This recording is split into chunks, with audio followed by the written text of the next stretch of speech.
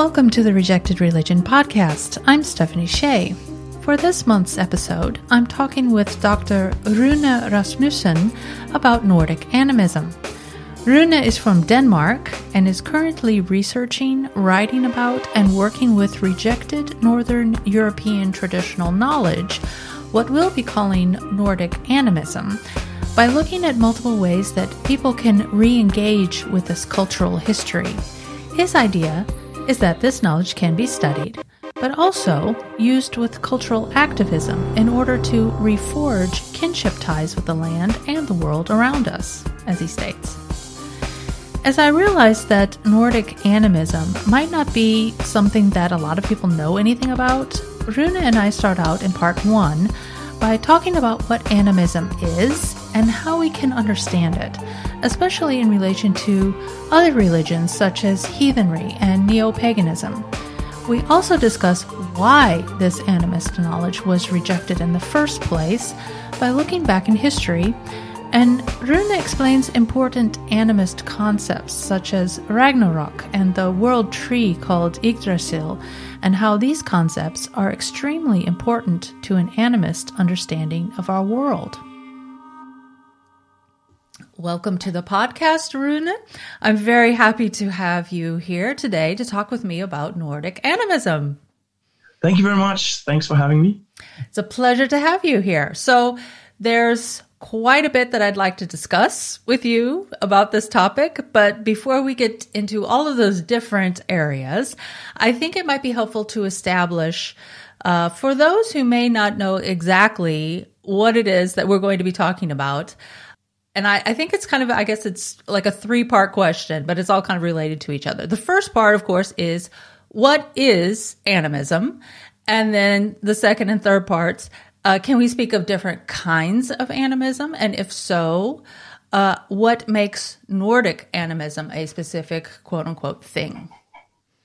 Animism, the way that we understand it today, is that it is the idea that the world is filled with persons, and some of them are human, only some of them are human, but they all sort of require respect. And this is a definition that comes from a very wise British scholar named Graham Harvey, that I think he will be one of the main elders of animist thinking one of these days. And it's a very good definition, I think. This is different from what most people, or many people, would tend to think of animism, which is the idea that everything is animate. And that's not quite precise. Okay. It also has a little bit of a problematic aspect, because these identifications, in fact, the whole idea of animism sort of comes from evolutionist science, and thereby it actually has in its inception racist connotations. But the way it is used today is, of course, very contrary to that, basically. So yeah, that I would say is animism. It's not that everything is necessarily animate. It is that there are persons in the world, and the way that these communities of persons are built up, that is different in different locations. Perhaps stones are really important in some locations. Perhaps trees are really important in other locations. And perhaps some trees are important in some locations, but others not so important. So that is how animisms work. It's a bit like, this is also something I have from Graham Harvey, that a very foundational concept in animism is respect. He talked about how the word respect is very one of the most commonly used words in many indigenous languages around the world. But you show respect in different ways. In some locations, you shake the hand. In others, you rub your noses. These are very different things. In some locations, beer is like the essence of life. It's, in others, it's poison. And so humans are different contexts are different, and therefore also different animisms are different. So, and this also leads to the next part of your question, which is what is Nordic animism? because you can talk about different kinds of animism, of course. And Nordic animism is a kind of a fluffy term that is sort of in a very general way pointing towards Northern Europe.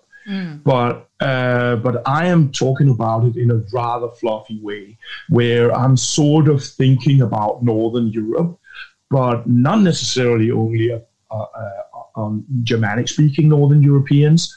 There are also Sami, there are Mayan, Finnish, and Baltic, different kinds of people. And in fact, the animisms that are characteristic of Northern Europe, they are quite similar because they're dealing with a similar ecosphere. So you find a good example is a friend of mine is he lives in northern Sweden, where they have had and still have this bear totemism, and this bear totemism, or I totally see it as a bear totemism, and this culture of kinship with bear is transethnic. Finns also have it; they have it very much. Sami also have it; they also have it very much, and Swedish people also have it. So when I'm talking about Nordic animism, I'm talking about the kinds of animists relating to the land and relating to others of the land that are characteristic of Northern Europe. For instance, in southern Scandinavia and northern Germany, the elder tree is really important to people, and it has always been important. This is a very characteristic feature. You could compare it to if you go to Africa, you'll find that the baobab tree is really important to specific people. And this is a characteristic of the animism of this space. And there are also other aspects that are characteristic, and that is something about how you create relation with these others in the landscape. And there are specific traditions. I mentioned beer before.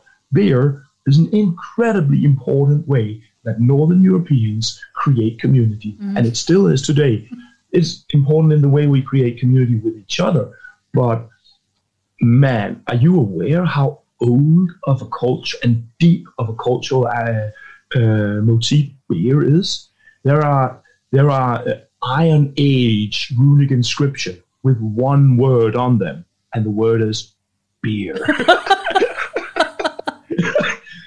It is very important. I didn't realize it was that old, and that important. But I can even just tell in my own neighborhood, of course, with the Dutch people. The Dutch people love beer, so yeah, totally. And this particular product, beer, is produced in very deep animist technologies of relating to the earth, and is being employed in animist technologies. You can compare it with tobacco among specific Native American groups. Right, okay. They would give a little bit of tobacco to a stone. They would share a little bit of tobacco also when two humans just meet each other. It's similar to the way that Northern Europeans give a little bit of beer to a stone, share beer when they meet each other. So these are characteristic features of Northern animism. It's very, very interesting. Okay, so keeping in line with how people think about animism, and I think that there might be some confusion, and even I'm trying not to get too academic here, because the question I was going to ask is animism considered a religion, and I know that the term religion in and of itself is already complicated because it's a constructed term. You know, there's an argument that there really is no such thing as religion. It's just that we've made it up, things like that. But thinking of religion, though, for the sake of this argument, in the sense of it is a construction. So if we think about that in like a system, constructed system, the way humans think about their relationship to the world and maybe to otherworldly, divine elements that they acknowledge. Can we talk about animism as a religion in this way? Yeah. Now, when you were just asking this question, I was thinking, well, perhaps religion is a form of animism.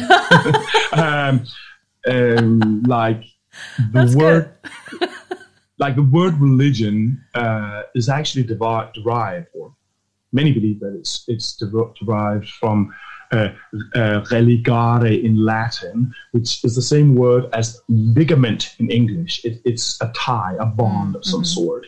And that is, in a sense, a very, very animist way of thinking about religion, that it's about tying things together. It's about connections, making connections. We find similar ideas in Nordic animism and Nordic religious tradition, the idea that the bond is that ties and bond is sort of a very foundational way that you understand what spirituality is about. So I think that in a sense, animism is a very foundational way of human interacting with the world, where what we call religion is sort of a specific instance of it, actually. I think that's what I think. Okay. Because when we think of religion, we also think about a very coherent whole. You know, it's a little bit like having an operative system on your computer. You're going to go with Ubuntu, or you're going to go with Android, or you know, you move into this thing called Christianity. And, well, if you moved into Christianity, well, then karma and Odin is probably not going to play that much of a role, because it's supposed to be this coherent system. And that is how we today think of religion. Yeah. But animism is not so much like that. It focuses on the connection making. And therefore, languages, motifs from different kinds of religiosity can often be used by animists when producing their animism. So, like for instance, I've been researching a lot the Afro-American traditions of Brazil, Afro-Brazilian religion, and these people are producing. And you know what? In fact, all humans do this. They produce their relation to specific deities by pulling in motifs from very different worldviews and religions, and they pull them together because their purpose is creating relation. It's not producing a coherent, systemic, kind of reified or thing that's called a religion. Yeah, you know. Yeah. So, do you get? Am I expressing myself clearly? Yes, what's the difference between animism and religion? Yes, it is it's very nuanced, because it depends on how you're defining the word religion. That's what it basically, in my mind, what it boils down to. Does animism have an idea of a system of gods and goddesses? Because you mentioned Odin.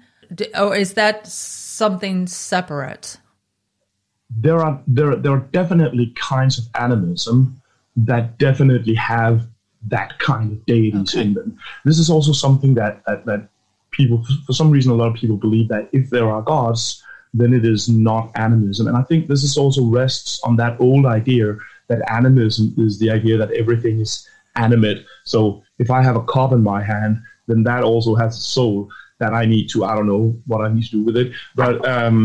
But the idea of gods, these sometimes called cosmocratic deities that we know, for instance, from European pre-Christian religions. We know them from the West African traditions. There are also Mesoamerican traditions that have this Chinese religion. They also have these deities. Hawaiian religion have these Odin, Freyr, Jupiter-style deities in them, right?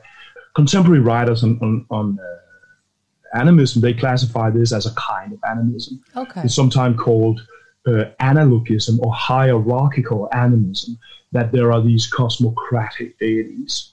So the idea is that if you have, for instance, Odin, a very complex deity that's anthropomorph and so forth, then Odin is associated with a lot of different concrete things in the world. A day of the week, specific animals, specific plants, specific families, royal houses, seasonal festivals, human qualities, areas of culture, crafts, social activities like war or poetry and so on, social roles that can be very opposed, being a vagabond and being king at the same time.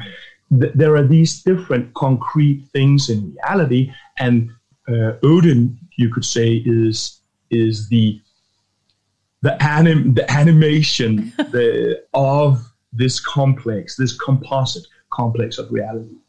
And so you can say that what is characteristic of that cultural space is perhaps making exactly that selection, because these selections are very culturally defined and very culturally constructed. And Odin is a really good example of this, because he has these surprising, almost paradoxical compositions of being madness and wisdom at the same time, and poetry and warriorhood and vagabondry and kingship and stuff like that. Okay, yeah, that helps to clarify that, I think, because to be honest, it is a bit confusing. I think because what you're explaining very clearly is that it's very much a matter of context and situation and location and culture. So it could be a different thing in a different place, but the concept in and of itself of animism does allow for this cosmology, if you will. My idea is to try to make sense of this very complex idea. So in the light of that, my next question is, does animism differ from other worldviews such as heathenry or neo-paganism, or are they just different expressions of this animism that you're speaking of? Well, I think that you find people who identify as heathens, for instance, who say that heathenry is not animist. Okay. And so you find people who say that, and that's of course their construction of what they do. I think that a practice of pre-Christian polytheism, for instance, from Europe, that is true to what that kind of religion is, would by necessity be animist. But that's my idea. Not everybody agrees with that. Okay.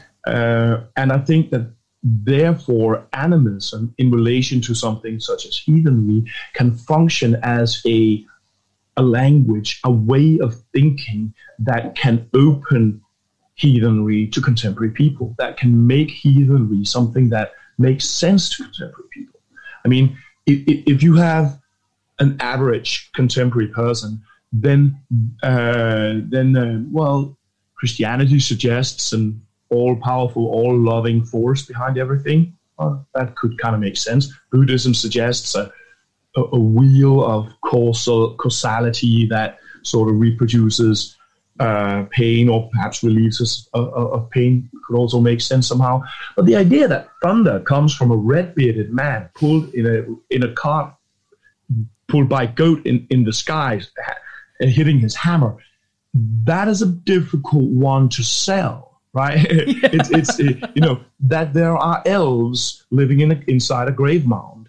These are, from many contemporary modern people's perspective, that is weird shit. and animism gives sense to these things. Animism can work as a language that gives sense to these things.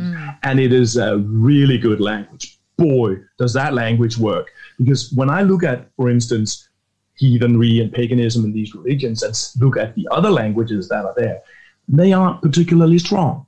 One of them is Jungian archetypes, for instance. But this is not strong contemporary scholarship. Another one is nationalist Volksgeists and these kind of nationalist ideas. Well, just apart from the fact that they're bigoted, they are also not. This is not. You cannot find one contemporary social scholar or a cultural scholar who would work with such a concept, a Volksgeist, a spirit of a cultural group, that these figures, Thor and Odin and so on, that they are sort of expressions of that Volksgeist, that sort of, manifest or narrate a part of that, folks, guys. These are problematic and anachronistic ways of trying to make these polytheist religions make sense to contemporary people. But animism is a very vibrant and dynamic contemporary scholarship position that is able to step into a reality where we basically go, oh, damn, the Native Americans were right and we were wrong. There is actually a spirit in the tree. It was just our understanding of subjectivity that was a little bit too reductive and primitive. Well, we got wiser. And so animism, the animist way of thinking about the world, is one that has been slowly consolidating. It was opened by this amazing American anthropologist called Irving Hallowell back in the 60s. And since the 60s, little by little, they talk about almost a silent revolution in anthropology, as if this worldview sort of grew strong under the radar. Nobody really discovered it, but now it's so strong that it's really very much there. So that's why I think that animism, and already now we're seeing that animism is becoming a very strong position, a very strong language that people are starting to talk about, stuff like even neo-paganism. Mm-hmm. And that is definitely going to continue because it is just a very powerful way of understanding the world that is in our time. And there's a beauty in it. Like, it's as if Occidental history and thinking is doing a full turn. Oh, so now we are the ones learning from the Yanomamo shamans. That is actually the reality that we're in right now. Anthropologists such as Eduardo Kohn, he is working with Amazonian shamans in creating policy documents where he's communicating directly from the spirits of the Amazon rainforest to the UN. That is the time we're living in, where cutting-edge scholars will be working with shamans to allow the rainforest spirits to speak to the UN. You know, when I was a kid, when I was young, younger, I'm still young. The availability of indigenous thinking was rather low. Yes. When I was a teenager, it was like we got this thing called Chief Seattle's speech, and everybody had it and read it and was translated into Danish and so on. It never had anything to do with any indigenous American. It was created by some hippie in the 1970s who just wanted some, used the image of indigeneity to make his environmentalist message sound lofty and convincing. Oh. But today, man, we have a guy like Tyson Yunkaporta, the Aboriginal Australian complexity thinker, David Kopenhauer, an Amazonian Yanomamo shaman, Robin Kimmerer, the North American Potawatomi botanist. All these voices, they're so powerful. They are just filled with passion and humor and intelligence and high philosophy. And you can just go out and get those books and read it. It's an amazing situation, actually, that we have moved into today. And this also makes the ways that these people are thinking available for majority populations and your descendants to think about ourselves and think about our own cultural heritage. Yes, in that sense, there is a definite turn that is taking place, and I think it speaks to a lot of people, even if you're not thinking of it on the terms of as we're speaking of it now, but you're just thinking of it in terms of popular culture. When you see in works of fantasy and fiction and film and other forms, books, literature, things like that, this is so attractive to people, and people just can't get enough of it. They just love it. So yeah, there is something that really, I don't know, perhaps it has what you were talking about. It is this deep, I can't even think of the word that I'm looking for, but there's this connection there, and this, I think this is going to probably keep coming up again and again and again about this connection that we have with these ideas that just feels old and it feels right in a way. So totally. And I think that we are seeing an amazing rise, an amazing surge in people turning towards land connectedness, custodianship, pre-Christian animist realities, and so on. And you see it among all kinds of Europeans. Incredible rise in paganisms, witchcraft. You see it among Afro-Americans, an enormous tendency towards Santeria, Hoodoo, Voodoo, Orisha religions, and these people. You see it among indigenous populations, very strong rising attention towards the pre-Christian or pre-colonized worldviews. And I think part of this is the fact that there is a deep recognition in humanity right now of the fact that the modern reality, which is the idea that out there's a dead world. Inside our human minds, there might be culture and cherubs and meanings and demons and trolls and all kind of nice stuff. But out there in the world, the material world is just dead pile of Lego bricks that we just have to exploit as efficiently as possible. And there's a deep recognition now, I think, going on that idea, when we are pressing that idea on reality, the dead exterior world, then it does something. And it does something to our world. It threatens our world. If we sort of, invoke the dead world on our reality, then the world risks dying. And the gigantic cataclysms of climate change and biodiversity collapse that we're looking at right now, which is really catastrophes of dimensions that make the Second World War look like a picnic, Sunday school picnic. It is that serious, the human suffering that we're facing right now. And I think that the worldview of a living world is something that people profoundly know that we are going to have to return to.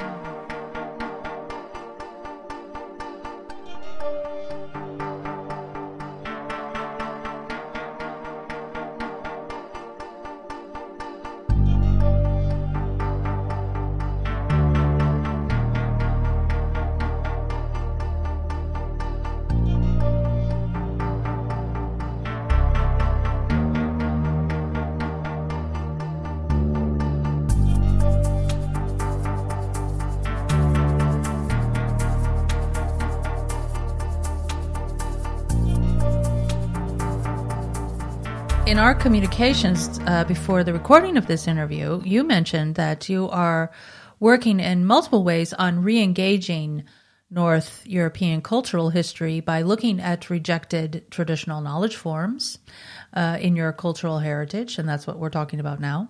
And you argue that throughout history that there's been a significant rejection of this animist part of that culture.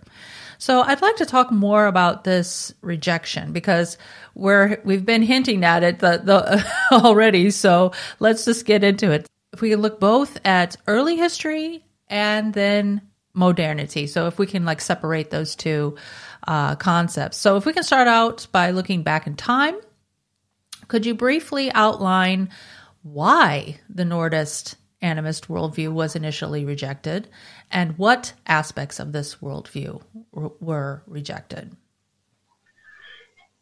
Yeah, and a really important point in early history is, of course, the advent of Christianity.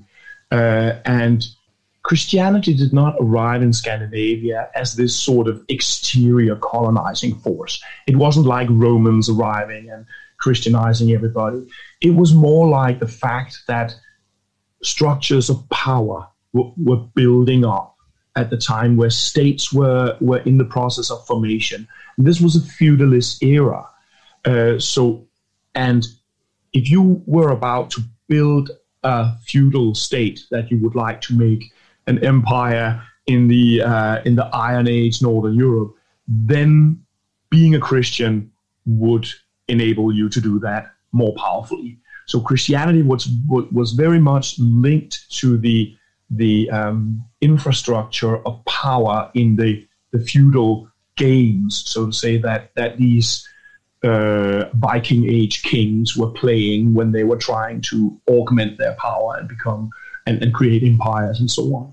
And they got quite a bit of the way. There was a Danish king called Knut the Great who managed to gather under his rule almost all of Northern Europe. At some point, he became the king of England and was still the king of like almost very big area. And that was through like this feudal medieval kind of liaison making, marrying the right people and connecting with it. And all, it was that kind of thing.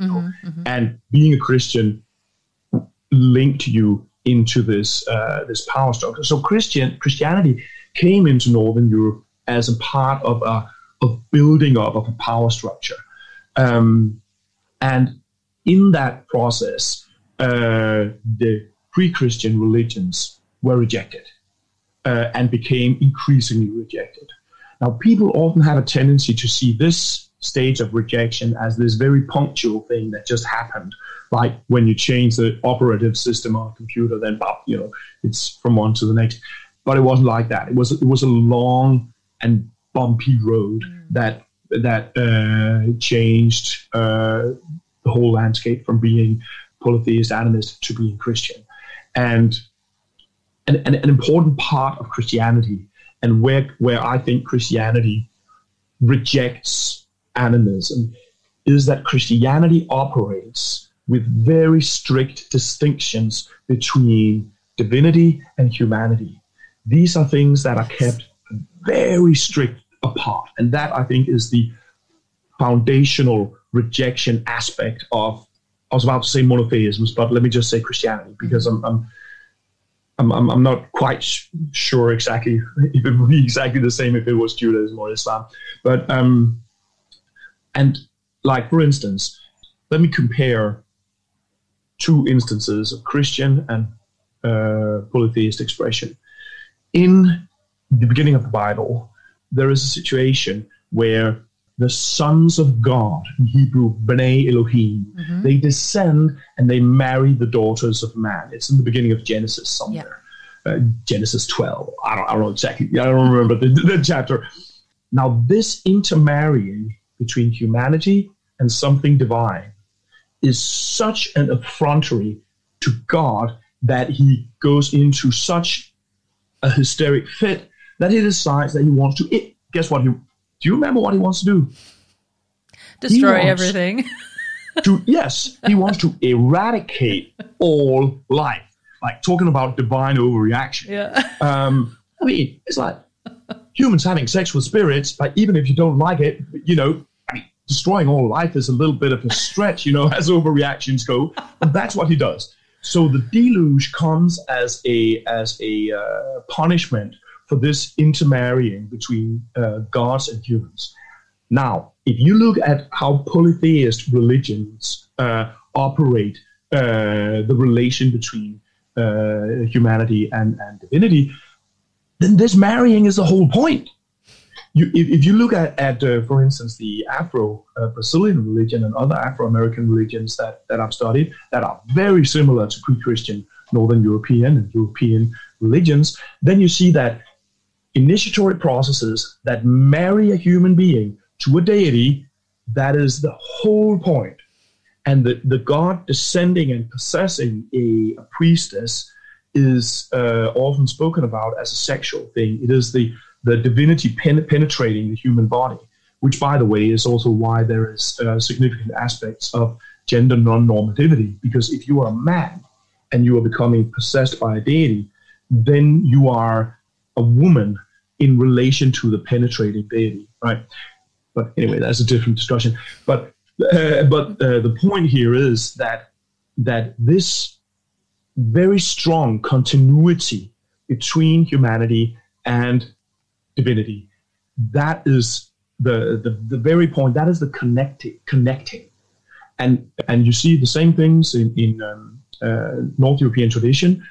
You see examples of a young priestess who are somehow married to a god, or there's a saga that has this story. And you also see, by the way, the idea of the effeminized man as somehow related to priesthood and stuff like this. They probably had a very similar scheme, a kind of a continuity between divinity and humanity. But Christianity operates with an extremely strict distinction between these spheres and a very harsh judgment on that kind of connection. So this, I would say, is the first step in the rejection process. But then what you also see is that you see people trying to subvert this rejection of their traditional knowledge forms. So in a similar way as you see Yoruba descendants, Afro-Brazilians, that they will associate their deities with Christian saints, then you actually see that there's a whole little handful of saints that emerge in Northern Europe around the time of Christianization, saints that look conspicuously like pre-Christian gods.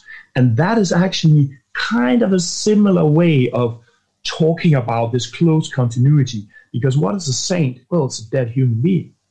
And this idea that there is a close proximity between dead human beings and gods, that is also this sort of an animist continuity worldview where there's where people build connection to gods.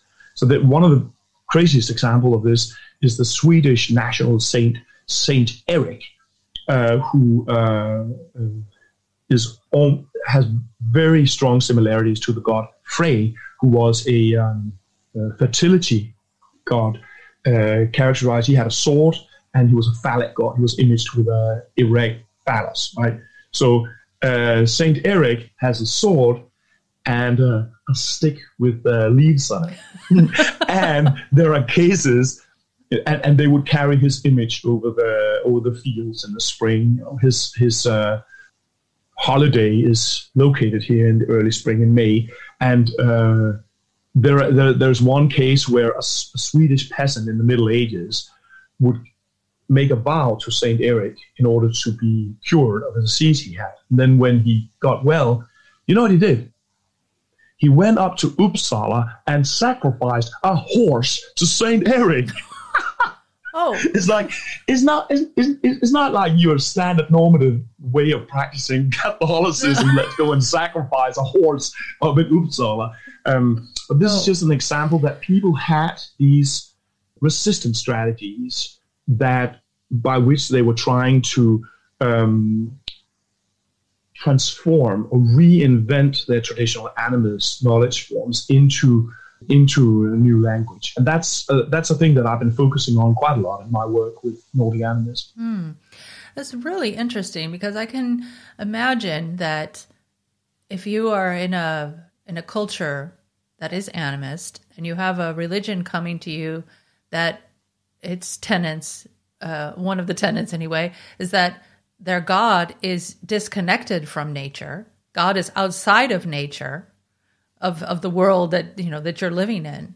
That could be very jarring, and just like cognitive dissonance. Like, how can this be? This is not even possible. That the divine nature of something is outside of what the place that we're inhabiting. So that's very interesting. And also the idea that of the intermingling of divine and human. If you look at all of the famous tales of Greek mythology, all the heroes are demigods and goddesses. It's there was something like an elevated position that humans looked towards, as this was an ideal. Even though that they were never perfect, of course, they always had their flaws, but that was I think that was also an affirmation that no one's perfect. We all make mistakes, so we can deal with that. That's the poets, the poetry and all of these stories. But anyway, I digress. But I find this your discussion to be super, super interesting. It just calls up all these other ideas in my mind when you're talking. There was one thing, though, that I wanted to bring up that you talk about. You have some YouTube videos about this, but you also wrote an article that you shared with me that you talked about archaeological evidence from a period of time called the Fimbul Winter in the 6th century. And if you could talk a little bit more about what was happening then and how the Nordic animist concepts of Ragnarok, and I think a lot of people have heard these terms, Ragnarok and Yggdrasil, otherwise known as the World Tree, how these concepts are connected to this Fimbul Winter period. Yeah, the Fimbul Winter, when we talk archaeologically, was a period that followed a very strong volcanic eruption that I think happened in Mesoamerica, something like that, which caused a global cooling. Now, the global cooling, that hit cold places harder than warm places. Yeah. And that meant that Northern Europe was hit very hard. And you see in the archaeology, this happened in the 6th century, that's the Iron Age. So you see a very steep decline in human activity, in cultural expression, in human populations. There are populations in northern Scandinavia that get, or areas in northern Scandinavia that get completely almost depopulated. A huge area where the population are cut in half. And these are just, from our perspective today, these are just cold statistics. Okay, so the area gets depopulated, the population is cut in half. Imagine how that would have looked from the existential point of view of the people living there. That would have been brutal, war, death, hunger, collapse. You see also, by the way, steep declines and stuff like artistic expression. You see, curiously, a huge rise in gold deposits in the earth. I don't remember the exact numbers of this, but in Denmark, Denmark has a lot of archaeology and archaeological remains, but there's a huge concentration, completely disproportionate concentration of gold being found in exactly that period. And people think that these sacrifices of the most valuable thing you have, but that you can't eat, is inspired by the fact that suddenly summer just didn't return for a couple of years. And in a subsistence farming society, this is catastrophic beyond our imagination. So that is the historical Fimbul Winter, right? Now, so this is also an experience of climate change, of course, climate weighting and its consequences. In the immediately following period, or the period immediately following this, you had the Viking Age going on. Not immediately following, but historically fairly close to it. And in that period, you see a lot of very steep social changes happening in Scandinavia. You see urbanization, nation-state formation, Christianization, and what you actually also see is, guess what? Globalization. People invented new ways of moving, the Viking ship, famous Viking boats, that just exploded people's access to the world. All of a sudden, you could speak your own little shit-kicker dialect from somewhere in Jutland. You could speak it from Persia to North America. It was an unprecedented level of globalization. Now, so these very intense social changes, they pushed people, I think, into what is sometimes called millenarianism. It often happens actually in colonization situations that people's normal traditional world space is being completely disrupted. And then people go into an apocalyptic expectation that everything's going to collapse and then our well-ordered traditional world is going to return.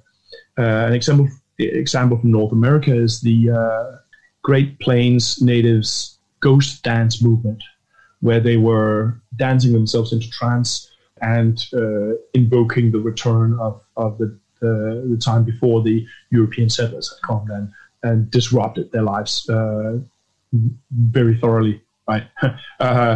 And something similar happened inside the mind of Viking Age Northern Europeans experiencing these very strong cultural changes. So they reflected on the experience of climate change in relation to the disruption of traditional world, and that became the myth of the Ragnarok. So the myth of the Ragnarok basically tells the story about how the ties between dynamisms and forces and persons and communities in the traditional world, those precarious ties that made everything together, how they collapsed. And then the gods and the trolls, who used to have different kinds of weird relations, they had sex and had babies, they married each other, they identified with each other, they played games, they learned from each other, they made contracts, and they also killed each other sometimes. All this complexity in relating and bonding with each other, that collapses, and then they start behaving like Christian angels and demons on each side of this strict, non-bonded distinction reality that Christianity has. And the reality of the collapse of these relations is climate change. The Ragnarok is kind of an eco-apocalypse, really. It is a mythic reflection on the existential experience of climate change. I don't know if I formulated that in a good way or if it became a little bit like, I hope that makes sense. I understood what you were saying perfectly. Okay, so the Yggdrasil, if I'm saying that correctly, the world tree then signifies the natural balance of the world, and then because of Ragnarok, then the tree was destroyed or damaged in some way. Is that basically in so many words what happened? Yes, the poem called Völuspá talks about how the world tree is devoured by Surt, the fire giant, and the world tree is, as you say, that is an image of the organic interconnectedness of all life. That's how I would see it. Mm-hmm. If you look, for instance, at some Swedish rune stones that have images that look like a kind of a world tree, then you see the world tree, and the bottom of the tree there's kind of a little bond or kind of a little 8-figure looking thing which ties a dragon, and that dragon lies all around the ordered world. So you have the ordering principle, the tree, and then you have the dangerous chaotic being, the thread to ordered existence, but they're bound together. Mm-hmm. And the tree almost grows out of the dragon somehow. And this is an image of the ordered, harmonious balance of the world, that these things are connected and they're in some sort of balance with each other. Mm. And when that bond breaks, then the wolf runs free and the tree burns. And one of the myths also states that humanity, in the form of a couple called Liv and Livthrasir, they seek refuge in a place called Hotminisholt, which probably means some sort of a grove or perhaps a tree or something like that. And then they survive somehow inside this tree thing, and they will give birth to a new humanity after our collapsed reality. I mean, in my view, the myth of the Ragnarok, I know of no piece of mythology from the whole world that speaks with such power to exactly the situation that we are in today, where our traditional knowledge has been ruptured by modernity and Christianity and so on. The world is burning. The fire giant is scorching Australia and California, and we are probably looking towards very grave social collapse. It's very beautiful imagery that you described with the tree and the dragon, about the balancing of the the order and chaos balanced together. How that is actually, it should be a harmonious relationship. And the lesson there that we should really be aware of our responsibility in keeping that balance and that harmony in relationship. So definitely. Yeah, all of these things that I've been reading about what that you've said to me and thinking and reflecting on it is just really hitting home right now in our discussion. So I appreciate that. Please join us for part 2 as we move our discussion to modernity, the impact of this worldview on animist traditions, how extremist groups appropriate Nordic animist knowledge for their own agendas, and how a story about a troll from animist lore can help us to think differently about the internet.